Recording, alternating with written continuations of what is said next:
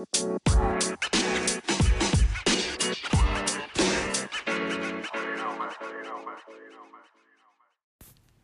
think theme nights are great nights, but I think last night, our midweek for fashion disaster night, was next level. Oh my goodness, it was so much fun, I love a good theme night. If you've seen the pictures or if you saw me on Wednesday, you know that this is true. I enjoy them. They're great. I think sometimes the theme nights may be more for me than the children, but that's fine. We all need something fun to enjoy in our lives. But last night was great for lots of different reasons. So this is just like a fun story. Normally on Wednesdays, I set up the gym and I put up like 4 rows of chairs for the kids to sit in, and that went well until a couple weeks ago. We had I don't even know what to call it.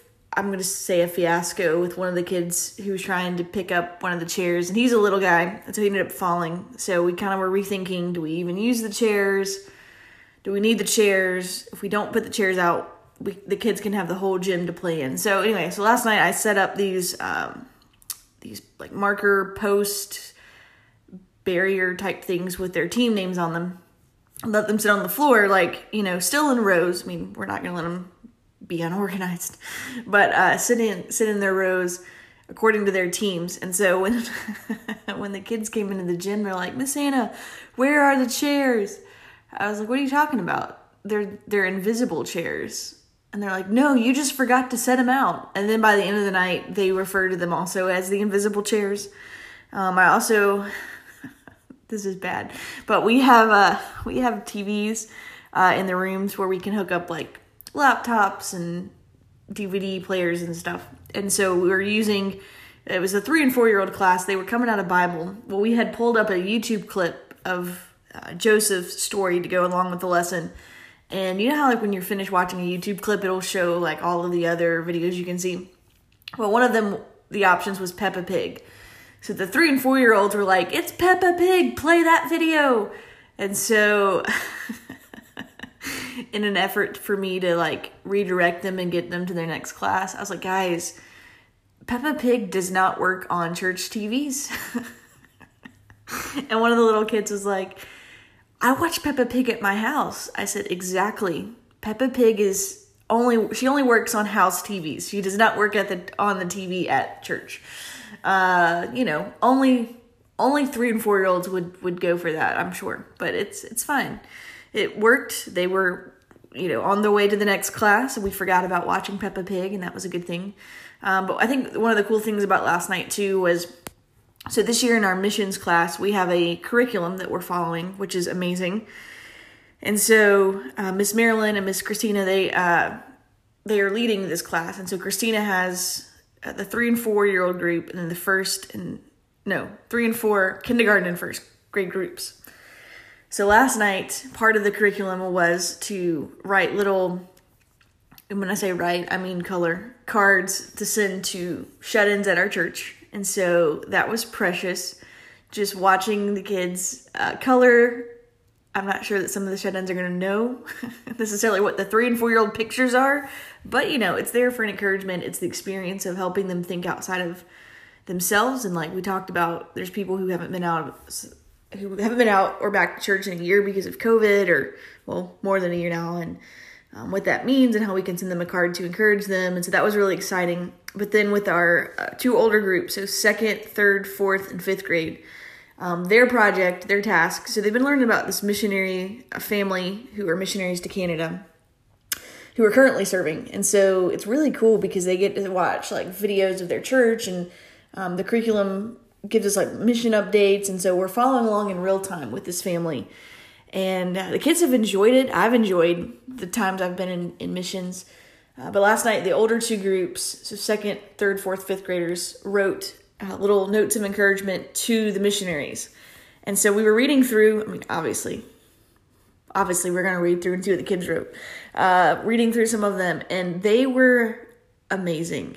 There's some times in kids ministry when it's very chaotic and it's stressful, or it's super energetic and it's awesome and you're on this high, or there's times when it's very challenging and even discouraging. But last night was one of those nights where, like, I was reading these cards, and me and Marilyn and Christina, we all were overcome with, our eyes were all glossy. We're like, look at this one, look at this one, look at what this kid wrote. They were amazing. They were really good. And they had depth. They were specifically, giving encouragement and saying, hey, this is what I liked about your story or your videos. And it made me laugh because a lot of them want the missionary family to write back to them. So it was just really cool just to see, how God is at work in our kids through the mission station, through Bible skills, through the Bible lesson, through game time. It was a really good night. Like, it was epic. It was probably my favorite midweek we've had thus far. And so it was, we're still seeing some new kids come and get connected, which is always a good thing. So it was a really, really good night. And I think, I don't know. It's hard to describe it, It's just hard to keep saying, like, hey, it was a great night, because I can't fully express how awesome last night was. You just have to trust me and see the pictures. And who knows, if you're not currently serving and you're looking for a place to serve, this might be a good option for you, So anyway, it was great. The other funny thing that happened was last year at Halloween, my costume was a nerd costume. And none of the kids knew who I was or what I was. They had all kinds of random guesses. Last night rolls around, it's fashion disaster night. I show up and every kid is like, you look like a nerd. And I was like, okay, how did you not know this a year ago? How did you not know what a nerd was? But now you're assuming that this is who I am. I mean, I am a nerd at heart, for real. This is the last thing before we jump into our actual story, about the lesson and the depth of what we're learning. So last night we played a game called Cool Cats and Karaoke.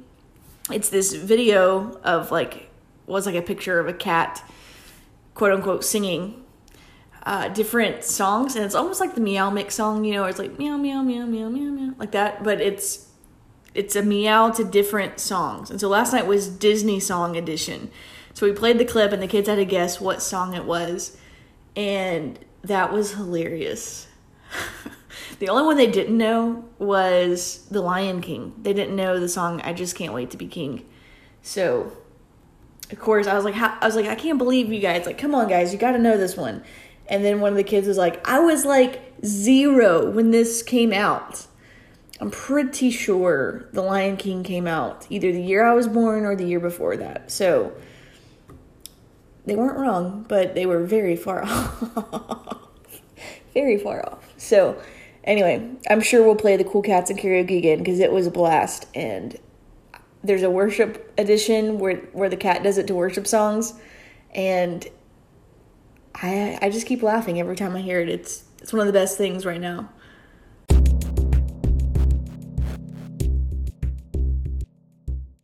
So our lesson series wrapped up with a look at God's sovereignty, at looking at how God was at work the entire time in Joseph's life. This 4-week series focused on God's authority, God being trustworthy, God's power. And then it ended with us talking about how God was at work. And I think that's a great reminder for us that even when we don't understand or we can't see how God is fitting all the pieces together, we can believe in His authority and His power. We trust Him that He is, even if we can't comprehend it. And so we picked up where we left off last week, where Joseph interpreted Pharaoh's dreams, and Pharaoh puts him in charge of growing, gathering, storing the food, and really overseeing the entire operation, which again, I think is super impressive. But we see again that God is with Joseph. And so that, of course, Egypt had plenty of food in the 7 years of plenty, and then they had plenty of food even when there was famine. Now, not only does Joseph provide for Egypt, but we also see his provision for people in surrounding areas. Because you got to remember, Joseph is not Egyptian. He's a Hebrew, right? He's a Jew. And so his dad and his brothers were not living in Egypt. And they all of a sudden hear that there's food and there's grain in Egypt. And so Jacob, Joseph's dad, sends his sons to go buy grain and go buy food. We see that when the brothers get there, they literally see Joseph and they don't even know that it's him. They probably have convinced themselves that he has really died, or, he was sold into slavery, so they just don't even know what has happened to him. But Joseph recognizes them and he realizes who they are. And so, there has to be so many emotions when Joseph saw his brothers. Feelings of, all kinds of really just traumatic events happening to him. And eventually, we kind of condense the story because there's a lot. Joseph looks at them and he's like, I think you're spies. I think you're coming to spy out the land. And so he has them put into jail for a little bit. He has them being held in a place because the youngest brother, Benjamin, was not with them. And so they go and they send for Benjamin, and Joseph puts them through a number of tests, a number of ways of testing, which I think is kind of funny. I think part of it, could have been, have they really changed? Are they really different? Do they treat strangers better than family? Those kinds of things. But he puts them through different tests, kind of faith, and it ends with the silver cup. And I'm not going to go through the entire story. We didn't with our kids. We kind of condensed it down because, again, this is a lot of text to kind of go through. But eventually, Joseph comes to the point where he tells the brothers, you're going to need to leave one of the brothers here, and he's going to have to be a slave. Joseph had worked it out so that he would he hid a silver cup in Benjamin's bag, and so he accuses the brothers of stealing the cup, and they have no clue it's in there. And so he's like, okay, since you took this cup from me, then you're going to have to stay and become a slave, which is ironic, right? Now he's like, haha, I'm going to joke with you and make you think that you're going to be the slave when you really sold me into slavery. And now the brothers are begging Joseph, don't make our brother a slave. They're the ones that had all these great ideas in the beginning to make Joseph a slave and to sell him into slavery. But now they're begging him, don't do this to our brother. And it's at that point that everything kind of just breaks loose for Joseph. He begins to weep. He sends all of his servants out. And he's like, hey, I am Joseph. Is my dad still alive? And if you're the brothers, you just have to be shocked, astounded, dumbfounded. How could, it's like, what? You're the most popular dude in Egypt. What do you mean you're our brother? You're our kid brother that we were annoyed by, who said the dreams would come true. It's a crazy turn of events. It's a crazy plot twist. And now here he is giving them food. And if you follow along with the story, you read the whole thing, you find that Joseph actually says, go back and bring the whole family. Bring dad, bring your kids, bring your wives, bring everybody to Egypt. There's going to be plenty here. Come and do this. Joseph had told his brothers that although they meant to hurt him and do evil against him, God turned it around for good. God had a plan all along to use Joseph to rescue his family from starving. Even the bad things that happened to Joseph were turned for good in the end. We even see that Joseph forgives his brothers. Instead of getting revenge, instead of, giving them exactly what they deserved for all their terrible deeds, he shows them kindness, he shows them grace. They move their whole family there. And I think it's super interesting because we've said, I think in previous episodes, that Joseph reminds us a lot of Jesus. He's a foreshadowing, a picture of Jesus who's going to come. And, Joseph endured terrible things to bring salvation, essentially, to bring a rescue to his family. And we see that with Christ. We see the cross. We see becoming human. We see the despise, the rejection of people happening to Jesus. But in the end, it brings salvation to the world. Joseph just wasn't providing food and grain for the people of Egypt. He helps his own family.